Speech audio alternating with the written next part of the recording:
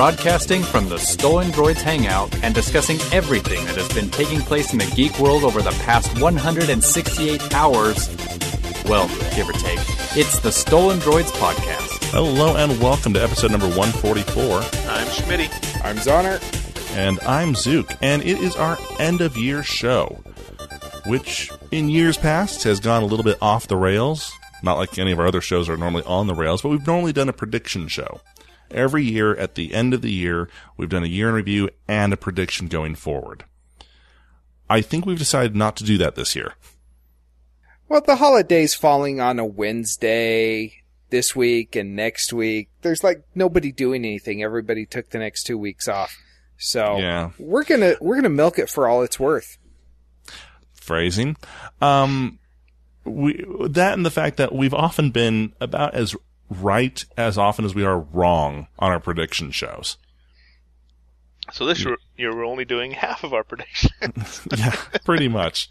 First, we're going to give this shout out to our friends over at trekradio.net, kryptonradio.com, openbookaudio.com, and stitcher.com. So, yay, if you have not checked out their awesome sites, you definitely should. Now, we do have some headlines, which is kind of surprising because it took forever and a day to get these headlines, but we did have some things happen this week, or at least news of them came out. First off, remember last week how we talked about how the NSA said, well, no, we don't really sabotage other people's products to gain access, and Obama's cabinet said, well, even if they say they don't, they shouldn't in the future either. It has come to light that sometime in the past few years, the NSA has had a contract with RSA, and I'll get into in a moment who they are, to sabotage their encryption algorithm to allow easier access to it.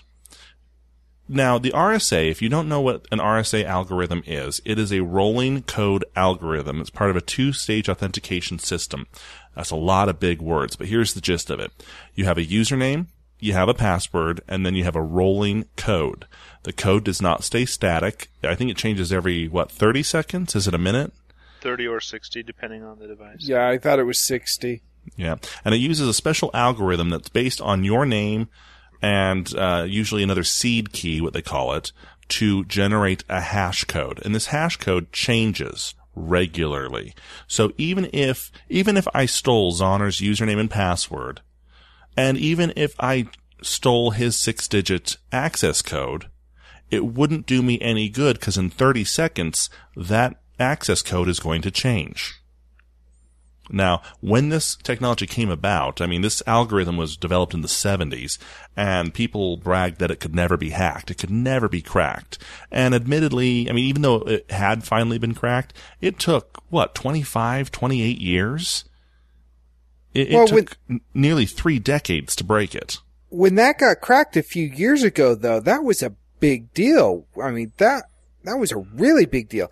And I'm wondering now, with this contract between the NSA and RSA to weaken the encryption, if that actually led to the hack that That's RSA a good question. saw. Yeah, that's possible. Yeah, I hadn't considered that, but you're right. That would have coincided on time. Now, the NSA wants access to everything. We know this. This isn't news. Well, it was news. But you can't say, I'm just going to give backdoor access to the NSA just to this one thing that uses RSA protection. So what the RSA did was they weakened their algorithm to be more easily exploited by everyone. In order to make it easier for the NSA, they inadvertently made it easier for everyone to crack the system. Well, geez, you'd think that kind of backroom deal would have to be huge, right? They'd have to pony up a lot of money to convince the world's leader in two-stage authentication to leave this kind of gaping hole open, right? Or you could just pay them $10 million. It's nice to know that our security is worth so little to somebody who prides himself on security. $10 million sounds like a lot to me. It sounds like a lot to any one person, But $10 million for companies, that's chump change. That's just a slap in the face is what it is. Yeah, RSA basically sold out their entire customer base for $10 million is what that is. They sold everyone out. Now, strangely, this makes me feel a little bit worse because a while back I decided to enable two-stage authentication on all my accounts. All my Gmail accounts, my Facebook, anything that takes two-stage authentication, I enabled it. Now I don't think that really matters so much. I mean, it still helps against the casual hackers. Whenever Adobe loses my password again, or Sony loses my credit card information, or Target loses my PIN, it's always nice that I have two-stage authentication because it protects me against things like that. But now I know that it's not going to do jack squat against the government. And it really could. I mean, lest we forget, the only reason the NSA felt threatened by this in the first place is because it was something they couldn't crack on their own. Right. Now, most of these entities that you named probably don't use RSA's algorithm for their two-stage authentication. However, this kind of asks the question, how much is NSA into all the other forms of two-stage authentication? Do they have an in on Google's two-step authentication? And so on. So yeah, it is a big worry. It's like the more and more we learn, it's starting to sound more like Big Brother 1984. Not fun. Yeah, well, unfortunately it's making it sound like 1984 actually happened 10 years ago. Yeah. It actually happened in 1984, just like they planned. I actually read 1984 a few years ago, and I remember thinking to myself, holy crap, this is happening now. And it was only about 4 or 5 years ago that I read that. And if I was able to see it then, and I'm just an idiot, imagine people who have their finger on the pulse of all this stuff that's going on, what their reaction would be. Right. Yeah. Well, they probably saw it, and they decided to make money off of it at the very beginning. They got in on the ground floor, as it was. Kind of like Amway.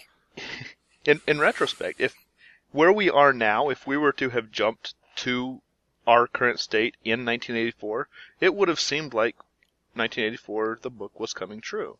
But it's kind of like the frog in a boiling pot of water. We're slowly getting acclimated to all these issues, and before it's too late, well, it is too late, we now have no security. So it's kind of odd that way. Yeah. I don't know what the French in a hot tub have to do with anything. Did I say French in a Oh, sorry. Frog in boiling waters. Same. Ha ha ha ha ha. Well, that escalated quickly. Okay, in some other security news has come out this week that Samsung may be facing a problem with their Knox system. If you're not familiar, Samsung has a bit of software pre-installed on Android smartphones and tablets called Knox, after Fort Knox, so Knox. And it's meant to encrypt or sandbox the user's email, their inbox. And back text in the day, messaging and text messaging, basically all data. Back in the day, the only other people that could do this were BlackBerry, which is why BlackBerries were the end-all be-all of enterprise security for mobile phones. Well, we know how that's gone. Companies like Apple and Microsoft and, Nokia and HTC and LG and Samsung have all been trying to crack at it. And some have had better luck than others. Well, among the top of the pile was Samsung with this Knox system. I use it all the time at work. My job actually relies on it because so many of my coworkers hate BlackBerry. They refuse to use them. So I rely on the Knox system with their Samsungs.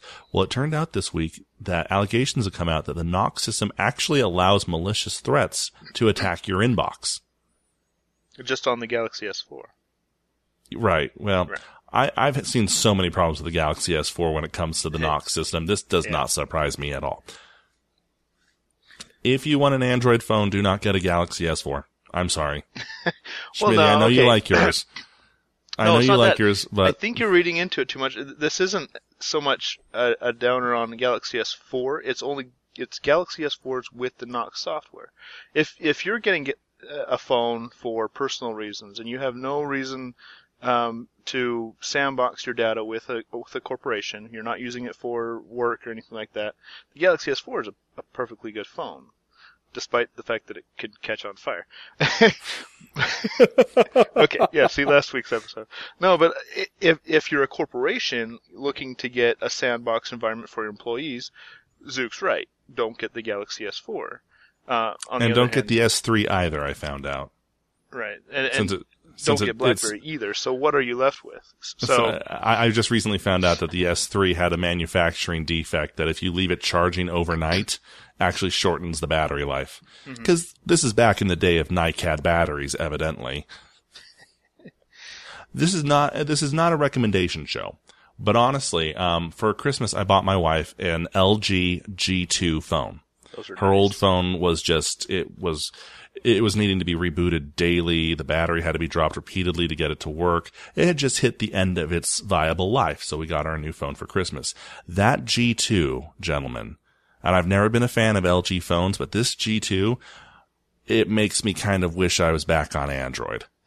It is a nice phone, and it's cheaper than the S4. They are good phones. And it's faster. We would be willing to review this phone, LG, if you'd like to send us one. In any case, if you do use enterprise security for your Samsung Galaxy S4, don't be surprised if suddenly your IT guy comes around yelling for your phone to be updated pretty soon. I expect Samsung will be trying to fix this as they are primed to take over that spot left by BlackBerry, and it's really in their best interest to do so. I think they recently just announced an OTA update for Knox within a month, so which is still too long, but yeah, if you have an issue like this, do you want to wait a month? I mean, the news is out. Well, it's not that they're waiting a month; it's that it's going to take a month for them to code the fix, because it's not just an issue with the Knox software; it's an issue with a combination with the phone and the software. So they have to push a software update on Knox and a software update for the Galaxy S4. So it's a bigger issue than they initially And then Verizon's going to need to make sure that all their bloatware works with it, so it'll be another 2 months after right. that. Oh, okay. Oh, gentlemen, don't I'm gripe. out.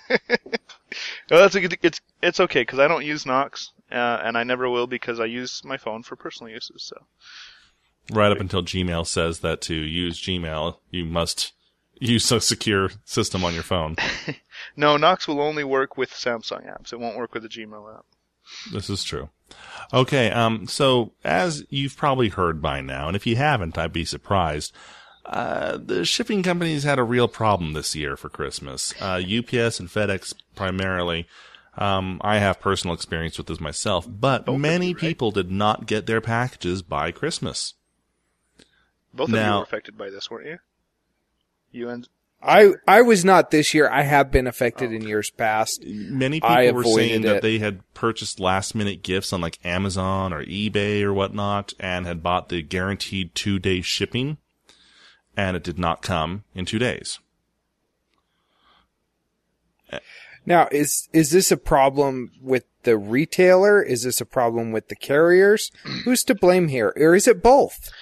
I think it's both. I have a problem with a retailer who has no contractual tie with the shipper promising a certain time range or date range of shipping. That's not entirely fair. Many retailers have special agreements with the shipper. Amazon when you say buy 2-day shipping with Amazon for like $30, they don't pocket that money and drop it into general freight. Right. They turn around and they buy the more expensive 2-day shipping with UPS or FedEx. You know, let's be fair here, because both ones had problem. And UPS is supposed to say, okay, yes, we understand that this person bought this package from you with 2-day guaranteed shipping. We're on it. Now, so that part, that falls, I believe, the blame falls on the shipping carrier. However, they say they received a 45% surge above what they were expecting to receive for their air shipment just on that instant shipping. So that kind of falls to the fault of the purchasers, of the consumers, to buy everything at the last minute, dump it on the shipping companies and say, you're up, figure it out. But that is not all who it affected. I bought my present for my wife almost 3 weeks ago. 3 weeks. It's been sitting in a local shipping warehouse for 5.5, 6 days. It only just now got to us today, the day after Christmas. It was delayed 4 times, and on 3 occasions, they completely screwed up the delivery. One day, just not even loading the truck. So that's not a last-minute thing. No, yeah. And so it kind of begs the question, though. I mean, Amazon or any retailer here, if they just re-quote the actual shipment package that you buy, like if it's called 2-day guarantee shipping package by UPS, if they simply just quote that, I believe the blame is on the shipping company. But from what I'm hearing and what I'm seeing in like screenshots and stuff, there were Amazon pages actually saying, we guarantee this shipment by, or purchase now to guarantee your shipment by Christmas Eve. That was Amazon saying it, and not the name of the shipping package that the customer was selecting. So in that case, it is Amazon's fault for saying that they are going to personally see that this is going to be shipped by Christmas Eve. And in those cases, Amazon has been reported as refunding the shipping cost and providing a $20 gift card. Well, that's good. They're trying to make good on it. But I wouldn't be surprised if this doesn't shake up some relations between, the shippers and the shippies. I do a lot of shipping for my job. I don't do it, but we have a shipping monkey who does that. I have a person for that. And I have a boy for that. But all month long, all through the month of December, every time I go and I check tracking information for a shipment that I've had sent out, there's always something there saying we are experiencing shipping delays, inclement weather, whatever the case may be. December has been a bad month all around for the shipping companies, and I'm wondering if they're still playing catch up and the Christmas rush just was too much for them to handle. I think it was. I think it really, really was. I mean, I know that weather was cold all year, but not all year, I should say, but all season, weather has hit the U.S. really, really hard. At the same time, this is just kind of weird. My wife and I were noticing something, though, as we were driving home Christmas Eve from family, that we didn't see any retailer open. None. They were all closed. And it kind of reminded me back in the day, there was always like Kmart would stay open. Back in the day. Toys R Us for those really stupid last minute shoppers. Because back in the day, that used to be something that people would do. Mm-hmm. And now, as online retailers have grown bigger, you don't see the last minute shopper anymore because you can't get something immediately if you last minute shop. If you tried to buy something on Amazon Christmas Eve night, no matter what amount you paid, it was not going to get under your tree by Christmas morning. But now a lot of people are asking, hey, if I just bought this locally, then I wouldn't have had to deal with any of this. So I'm wondering if this might become kind of a wake-up call for a lot of people that maybe we need to keep the brick-and-mortar stores around. Yeah, well, and on the other hand, there are some shipping companies out there that do deliver on time, and maybe it's just because they haven't hit the masses yet. My wife and I, we shop online at diapers.com for a lot of things. More than just diapers. But they use a shipping company, and right now I can't think of the name. And somehow they have an outlet here, I guess, because every time we order, it doesn't matter how late it is at night, we could make an order right now, and it'll get here tomorrow morning. So, I mean, it is possible. There are shipping companies out there that can deliver on time, and there are ways to do it. So I kind of wonder with Amazon's announcement of the drone, whether or not it was a joke.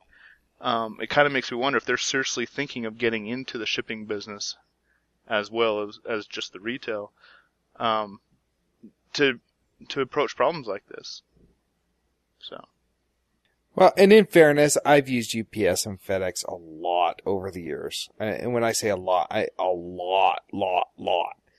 And they are good companies, but I think this month has just been, I think they just had it handed to them repeatedly between the storms and now overzealous last minute stupid shoppers. I think it was just too much for them to overcome, and it screwed up a lot of people's Christmases. I've been there. I know what it's like to not have that toy Wally under your tree for your kid who just wants a toy Wally.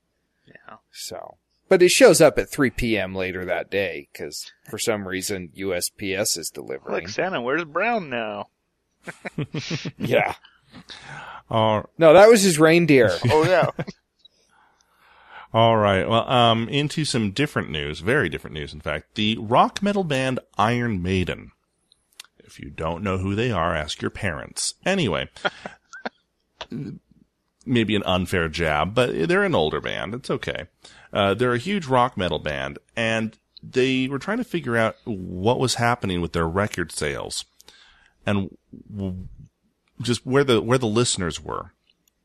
They found, using an analytics team, that their band was surging in popularity in Latin America countries. They also found, using that same analytics team, that's where most of the music that they had was being pirated. Music piracy for their songs, for their albums, was shooting through the roof in Latin America. Other bands have had different reactions to this. Metallica famously sued everyone.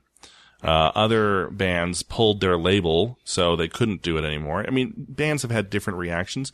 They decided, well, those guys over at Stolen Droids had a pretty good idea. You can't pirate a concert. Not really. It's quoted. But yeah, it's quoted. It's credited. They decided to increase their concert tours there. And so they decided to schedule a full-on tour through Latin America, through all those areas that have been pirating their music. They realized that they're not pirating their music because they're trying to be mean. They're pirating our music because they really like our music. Yeah. And you can't pirate a concert. Their ticket sales went through the roof. Just proving what we've been saying all along. Again, we're not so brash and arrogant as to think we're the only ones having this idea. This is just kind of common sense. But if people are pirating your music, try and make the money some other way. And I don't mean by taking grandma to court for it. Right. I don't know why if 3 nobodies from Utah can figure it out, why the music industry can't.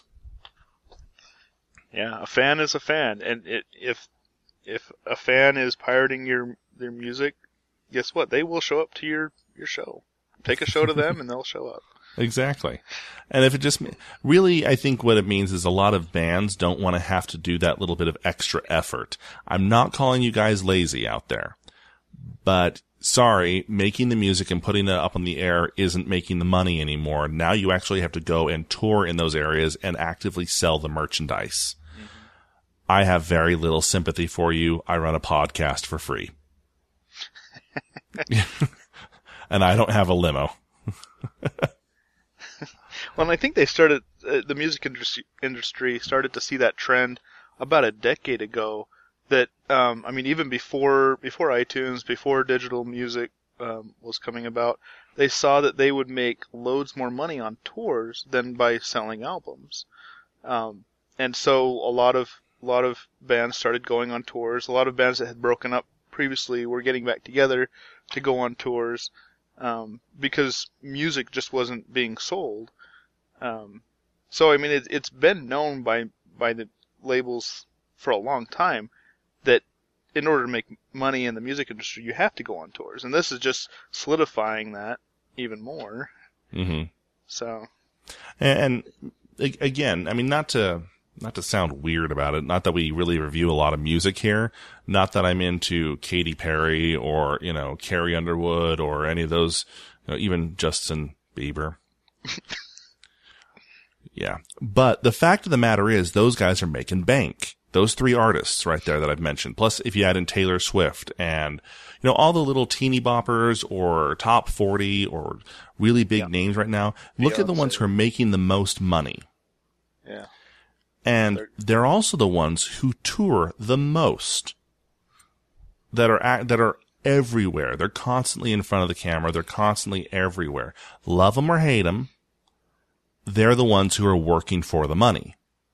They're not the bands who are recording an album, putting it out there into the wild, and then suing everyone when people start to download it. Well, look at Billy Joel and the deal he just signed with Madison Square Garden. The guy is now a franchise at Madison Square Garden in New York. He will be providing concerts there, I believe, on a monthly basis until nobody wants to come see him anymore.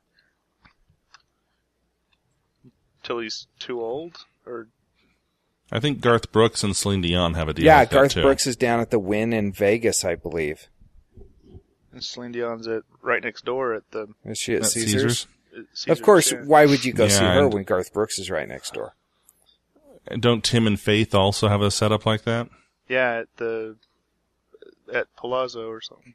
Yeah. Not that we know anything about Las Vegas.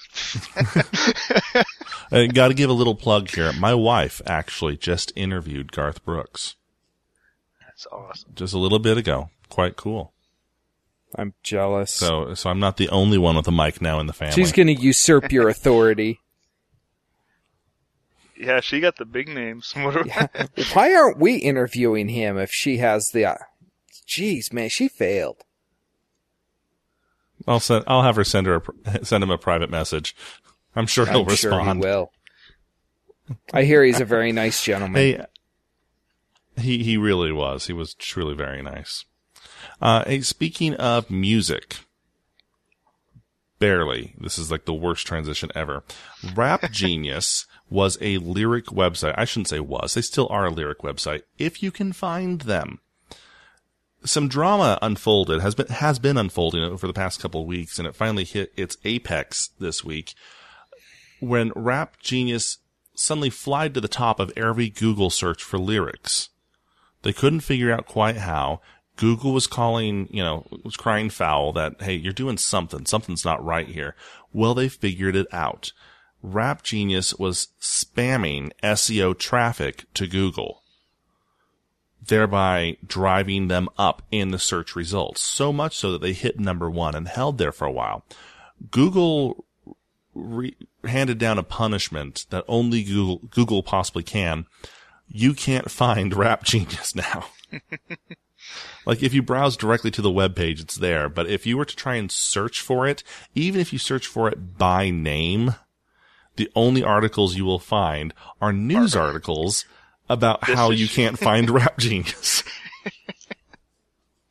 I don't think a legitimate link to it shows up to like page 12. Yeah, and this isn't the first time Google has done this. They are really strict on their SEO rules, and if you break those rules, they will take your search results out. But the volume this happened and the speed this happened, it's almost it's almost funny how fast this hit the internet. I can only describe what Google did in one way, and that is of righteous fury. They brought the hurt stick down, as it were. Yeah. I think that's kind of awesome, though, because who else can screw you over like Google? I mean, Well, the NSA. It's not even like The NSA Yeah. maybe.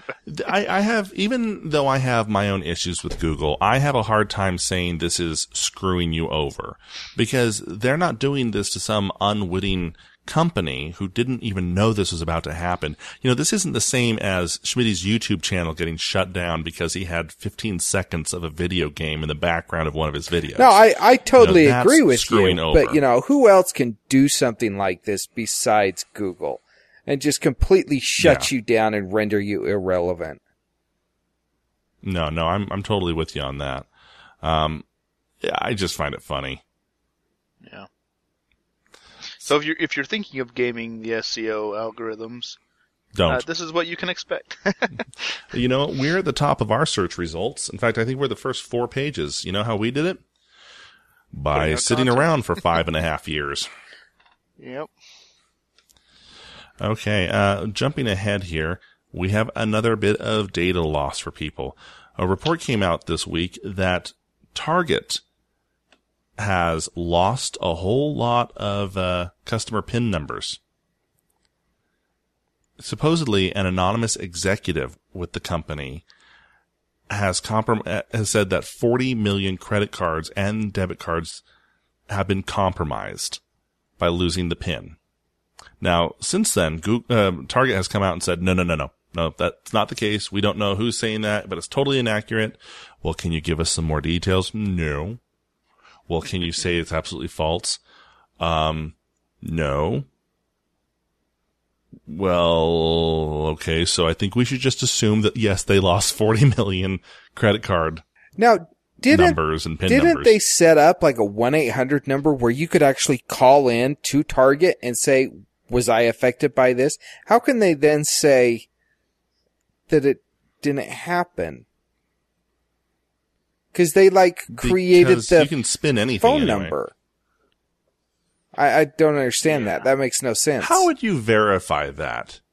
All right, Mr. Schmidt, thank you for calling the Target 1-800 Did I Get Stolen line. To start, can I please have your credit card number? Excellent. Can I please have your PIN number? Can I please have your expiration date and the 3-digit code on the back? No, your information was not compromised until just this very moment. Thank you for calling. Merry Christmas.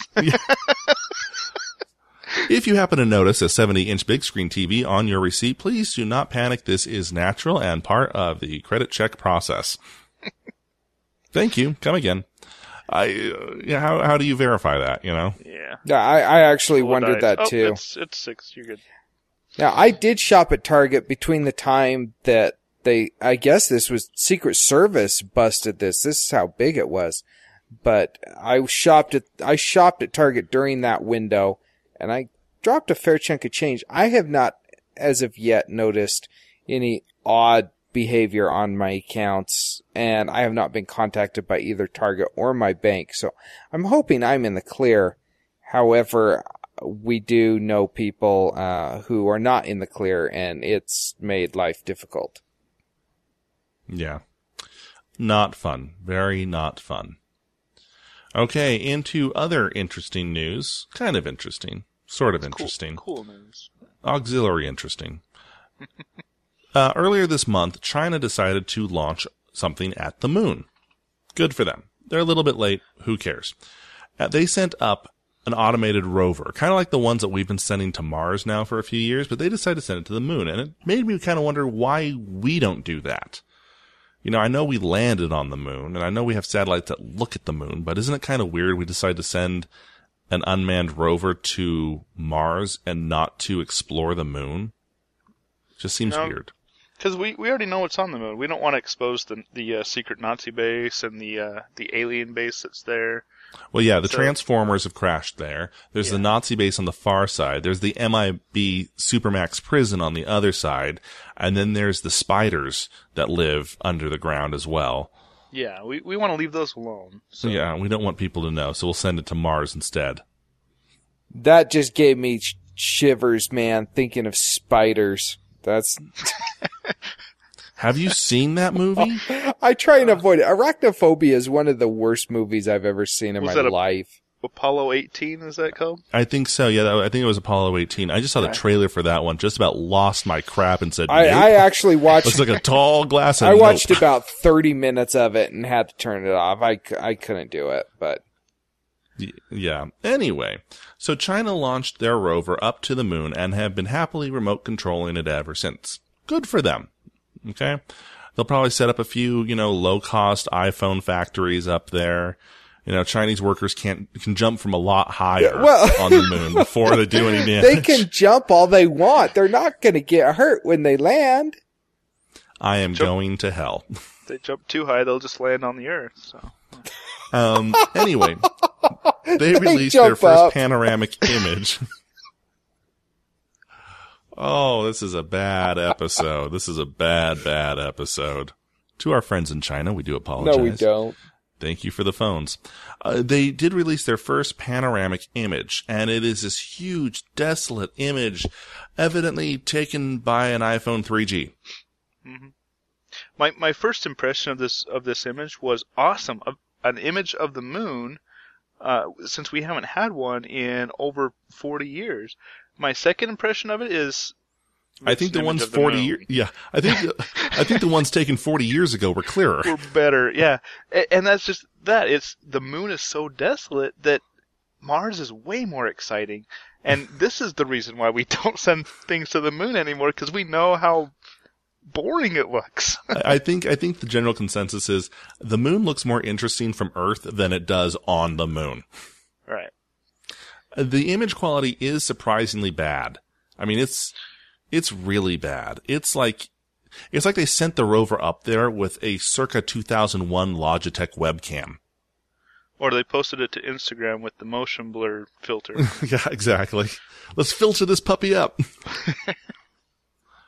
Now, what I find most interesting about this, okay, conspiracy theorists go nuts about how we didn't land on the moon, and one of their big things that they always say is, well, it's because the lighting is wrong, and because you don't see any stars in the background, and that's why, obviously, this is fake. Well, guess what? You people have had 40 years to drive these conspiracy theories home. This picture is less than a week old, and it still looks the same. It's because all those little theories you have aren't true. They don't hold water. It doesn't matter what theories you throw at the wall. None of it's going to stick. Every picture you take up there is going to look the same.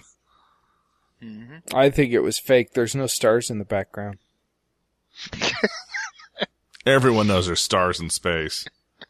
The lighting's all wrong. The shadow on the rover shadow. is different from the shadow on the rock. There's a stray dog sitting on the rover that wasn't supposed to be there. No, they actually sent rover. They didn't send a rover. They sent a dog. This is floating corpse of a dog being trailed behind the Why rover. do they need a boom mic? Scientific instruments. Just thinking. So. No. Either way, yeah, it's cool. They sent a rocket up.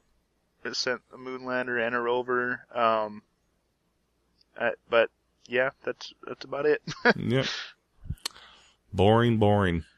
Isn't that sad that space exploration has gotten boring? Okay, into our 2013 year in review. We realized when we were trying to make this episode that this was a rather boring year, actually. Not a lot of great stuff happened.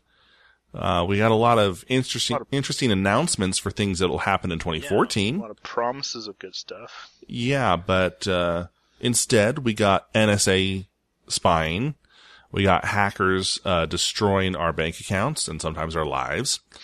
And a bunch of failed releases. So, yay, let's jump right into it. This was supposed to be the year of wearable tech.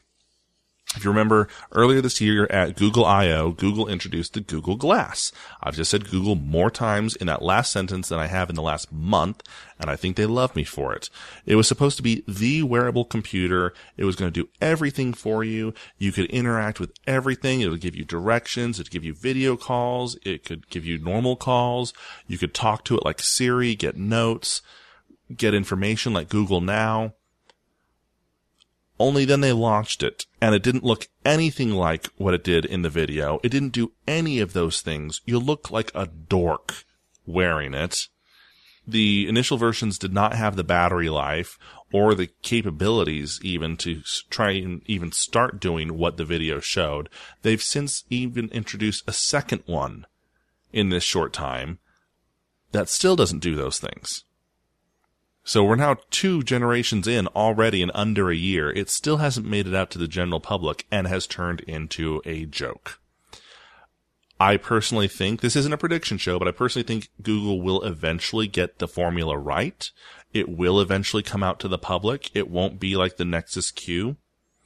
You know, that Orb media player thing. It will come out, but really this was a complete muck up by Google. They should have waited until it was more solidified, it was more ready to go out, instead of letting it turn into a terminal joke. I do agree with them that it was a good idea to get it into developer hands. I don't agree with them charging the developers $1,500 to do that. Yeah.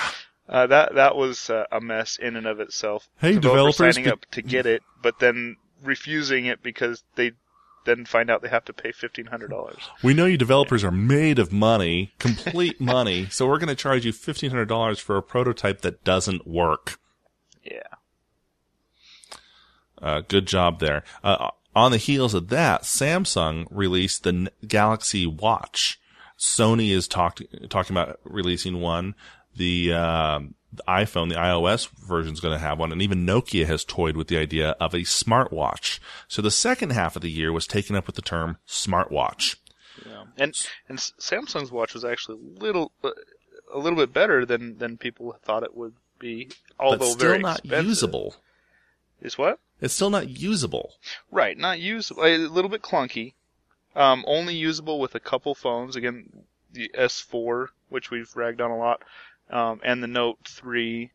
However, I mean, as far as wearable tech goes, this is probably, smart watches is probably the way that we're going. So, yay for Samsung. Good job on getting the jump on that. Smartwatches will become a wearable thing in 2014. They'll become cheaper. They will become more widespread, and integration with your smartphone will become greater. I don't know if it'll ever truly be accepted. You know, I don't make fashion calls. I'm always wrong on it. However, my long-term prediction is that smartwatches will replace smartphones.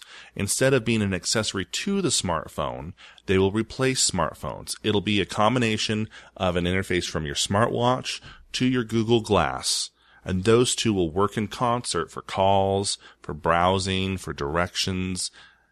This may be 5 years down the line, this may be 10 years down the line, but this is where personal technology is going. Right now, in my mind, it's just a really expensive add-on to your phone. You might as well get a new car stereo as an add-on to your phone. It'll do more. So. Interesting. Yeah. Okay. This year, early this year, actually, right after Zoner and I got back from NMX, in fact, we got word of the Java vulnerability. You guys remember when Java 7 turned out to be just like Swiss cheese, full of security holes. They said it would take at least 2 years to fix all the problems with it. Everyone should just go back to Java 6. Admittedly, we said the same thing, because at the time, that's all we had heard. Well, has anyone heard about this problem since? Nope. I checked today. I've got Java 7 update 45 on my machine. I do as well, and it's working fine. Yeah. I'm only losing minimal amounts of data to hackers, and so they've really tightened that up. Really tightened it. And those hackers are the NSA, so I think we're all good. Yeah. So somehow between January of this year and December now, Oracle's completely tightened it up, and no fanfare was made about it. Is it that they actually tightened it up, though, or did people just stop caring? Probably a bit of column A, a bit of column B. But in any case, Java seems to be back in action. Hooray. And Minecraft works perfectly with it. And in a couple weeks, we'll find out that there's still a year of vulnerabilities to patch. I believe Minecraft is still on Java 6. Maybe I misspoke then. I could be wrong. We didn't do our research. We're great. We're second class now. We just make it up as we go. Also in Google news, Google changed Gmail a couple times in 2013, thereby proving they hate Gmail users. Now, what's the first one they did? They got rid of Exchange support. That doesn't affect most people. But the ones it does affects them in a really, really bad way. Exchange is the Microsoft proprietary interface that email systems use to talk to each other. Carries both not just both, but carries email, calendar, contacts, notes. It pretty much contains everything. The older versions, called IMAP and POP3, handle just email. Exchange is the industry standard to get everything to sync across with each other. Well, Gmail has supported this out of the gate from the very beginning, from when Gmail first launched in beta. Every phone since the iPhone 3G has all supported Exchange. All of them. And it worked great. Unfortunately, Microsoft's Windows Phone platform started to gain some steam this year.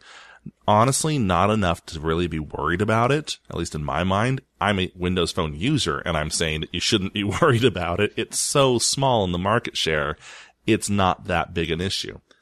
Google disagreed, and they cut Exchange support in order to keep Gmail users from using Windows Phone. It backfired, and the backlash against Google was pretty severe. However, now, if you have a Gmail account and you want to use an iPhone or a Windows Phone, you have to set it up a completely different manner, and it is a nightmare. If you have an Android phone, you also have to set it up differently, but they rewrote Android to do it automatically for you. So it's not a nightmare. It's just still stupid.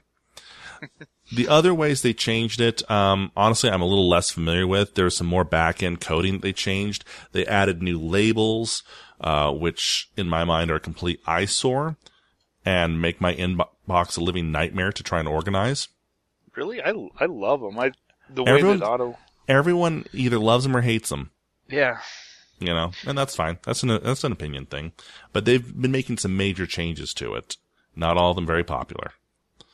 Yep. Speaking of not very popular, Apple launched iOS 7 and OS X Mavericks. Two strikes. Two big strikes. For the first time, that shiny veneer that is Apple, that Steve Jobs worked so hard to create, cracked big. Now, this is on the heels of, even though it was last year, of Apple Maps launching. Because Apple Maps launched in 2012. So technically, you could consider this three strikes. Oh, yeah. Do you think this is just Tim Cook is not as good of a CEO as Steve Jobs was, or do you think that this is something deeper in the Apple infrastructure? That's a good question, and I don't have a solid answer for you. I don't think anyone has a solid answer, but I mean that the pattern is there, and it's really easy to blame the loss of Steve Jobs on this, but well, the timing does work. Yeah, but it's really hard to tell. I mean, Tim Cook is not Steve Jobs. No, that much is clear. I can't even say he's a bad CEO or a good CEO. He just is who he is. There are parts that I really respect him for, and other parts I don't think he's doing a great job. But whatever, he is who he is. I think, however, Apple's modus operandi, the way that they run, only worked with Steve Jobs at the helm. Yeah. With someone else, they need to change how they work, and they haven't yet still. The article I pulled this one from is from ZD.net, and the author wrote it in a really interesting way. OS X Mavericks shipped with so many bugs and so many missing features and was just so generally hated, it managed to do the impossible. Simultaneously make Apple look bad and make Windows 8.1 look good.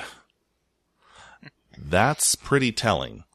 Well, I think I've mentioned this on previous shows, but Apple, it seems to me like they're getting their end users to just beta test their stuff. They put it out there as a final product, and they're essentially beta testing with their users.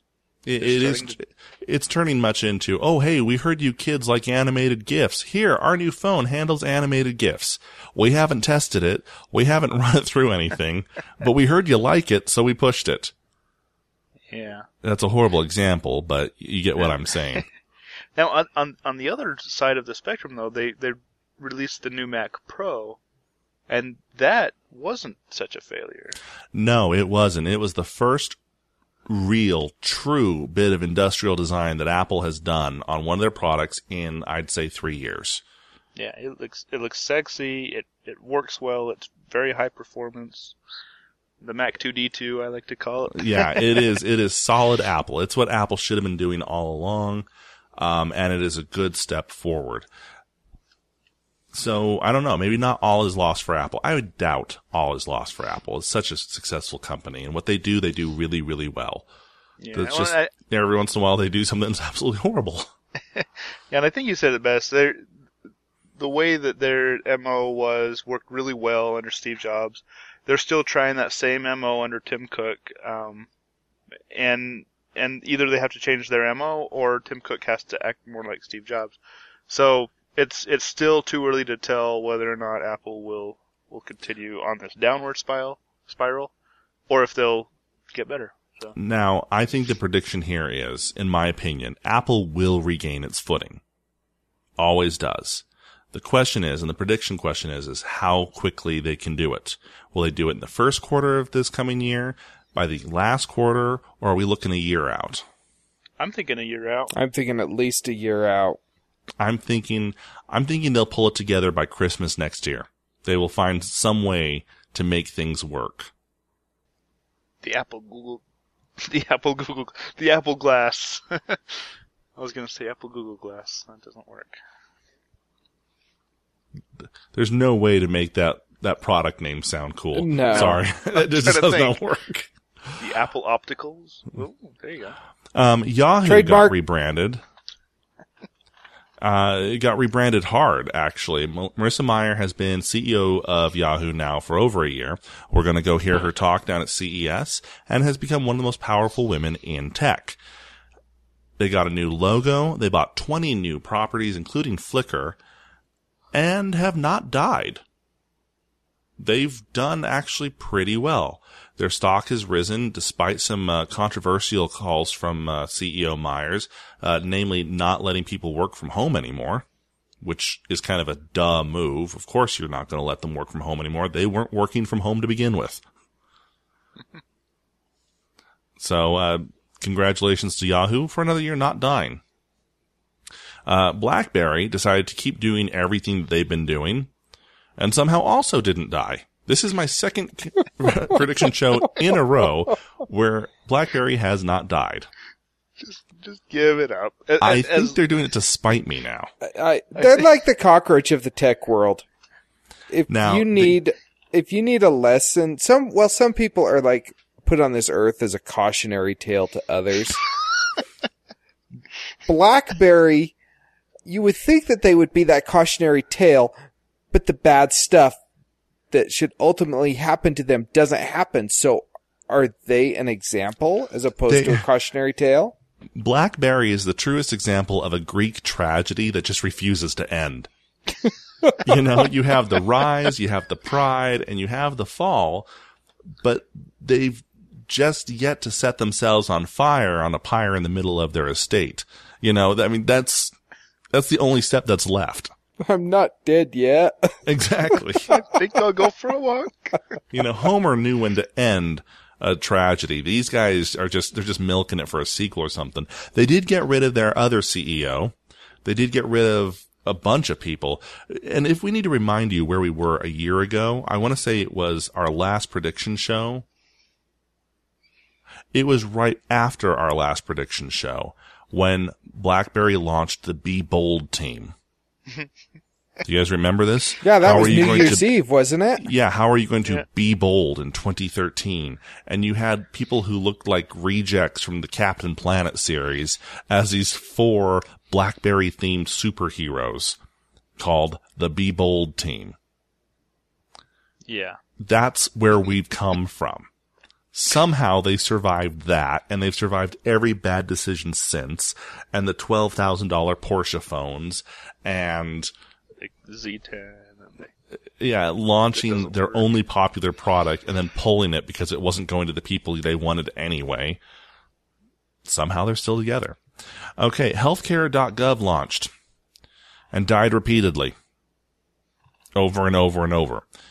Quick recap of this, because it's pretty recent, and it's still in the news cycle, actually. $400 million of government money, and what 2 years of round-the-clock build? Yeah. Yeah, produced a website that wasn't fit to be hosted on GeoCities. It couldn't handle people. It didn't give them correct information. It required too much information to sign up. And then once you signed up, it then promptly crashed. It made all the comedy cycles, all the news cycles for months. And only now, what is this, 4 months later, is starting to rise from the ashes at a very abysmally slow, glacially slow rate. Good job, those guys, I guess. Okay. The next-gen consoles launched, all of them now, because the Wii U launched earlier in the year, and then the Xbox One and the PS4 launched in November. Does the Wii U really count as a next-gen console? It does and doesn't. It's the next generation of Nintendo. But it's still same generation as the 360. Yeah, it's not on par with the PS4 and 1. Well, and admittedly, Nintendo will never be on par with them, and they don't want to be. They've stated that they like being where they are, and they are. Yeah, you know what we call that? Hipsters. I'll never be the popular one. That's okay. I don't want to be the popular. I know way more in my own position right now. This is where the cool kids are. Nintendo, the hipster of the gaming world. Nintendo's too old to be the hipsters of the gaming world. No. That's why they fit so well. We were video games before video games were cool. I see what you're saying. That's what Atari could say. Except Atari failed. True. They're not making consoles anymore, Donner. I don't know if you knew that, but they're not making games either. I had heard something, my 2600, I really need to get me a new joystick for it. I'm still waiting for the OTA update. Yeah. I installed Netflix to my Atari. Yeah. I figured Hulu on my Sega Power Deck works so well. I upgraded to a 64K RAM on that bad boy. Okay, no real news there. It's new enough. You know what's happened. They've launched just mad amounts of units. System's been taking off. They've both had both the PS4 and the Xbox One had launch issues, which are slowly getting worked out. I myself probably won't be buying either one of them for at least a year. But that's me. And finally, the big one, the 800-ton gorilla in the room is the NSA. Of course, Edward Snowden, NSA contractor, got a whole bunch of information, leaked it to the Washington Post and to the Telegraph and to the Guardian, and published what he knew. Then ran for Hong Kong, then ran to parts unknown for a while, and finally ended up in Moscow. At first, being offered amnesty. And is now being offered amnesty because it turns out he didn't just steal some stuff, he stole all the stuff. Meme that picture however you want. Steal all the things. Yes, exactly. So that is your very brief 2013 year in review. We have a little promo here from Squishy coming up for his next episode of Squishy's Comics and Movies, so we're going to hand it over to him. This week on the Scam Show podcast, Keanu Reeves isn't hot on the idea of a Point Break remake, posters for 12 Years a Slave are causing controversy in Italy, the new Wonder Woman gives critics of her physique something to think about, and with the Ultimate Marvel Universe heading towards its cataclysm, we'll look back at some of the moments and storylines that shape Marvel's jump from page to screen. Plus, in our top 5, we'll count down the top 5 most underrated Disney animated features. All this and more on the Scam Show podcast. Squishy's Comics and Movies, brought to you by Stolen Droids Media. All right, and you can hear Dr. Squishy and the Scam Show podcast right here at StolenDroids.com every Monday morning.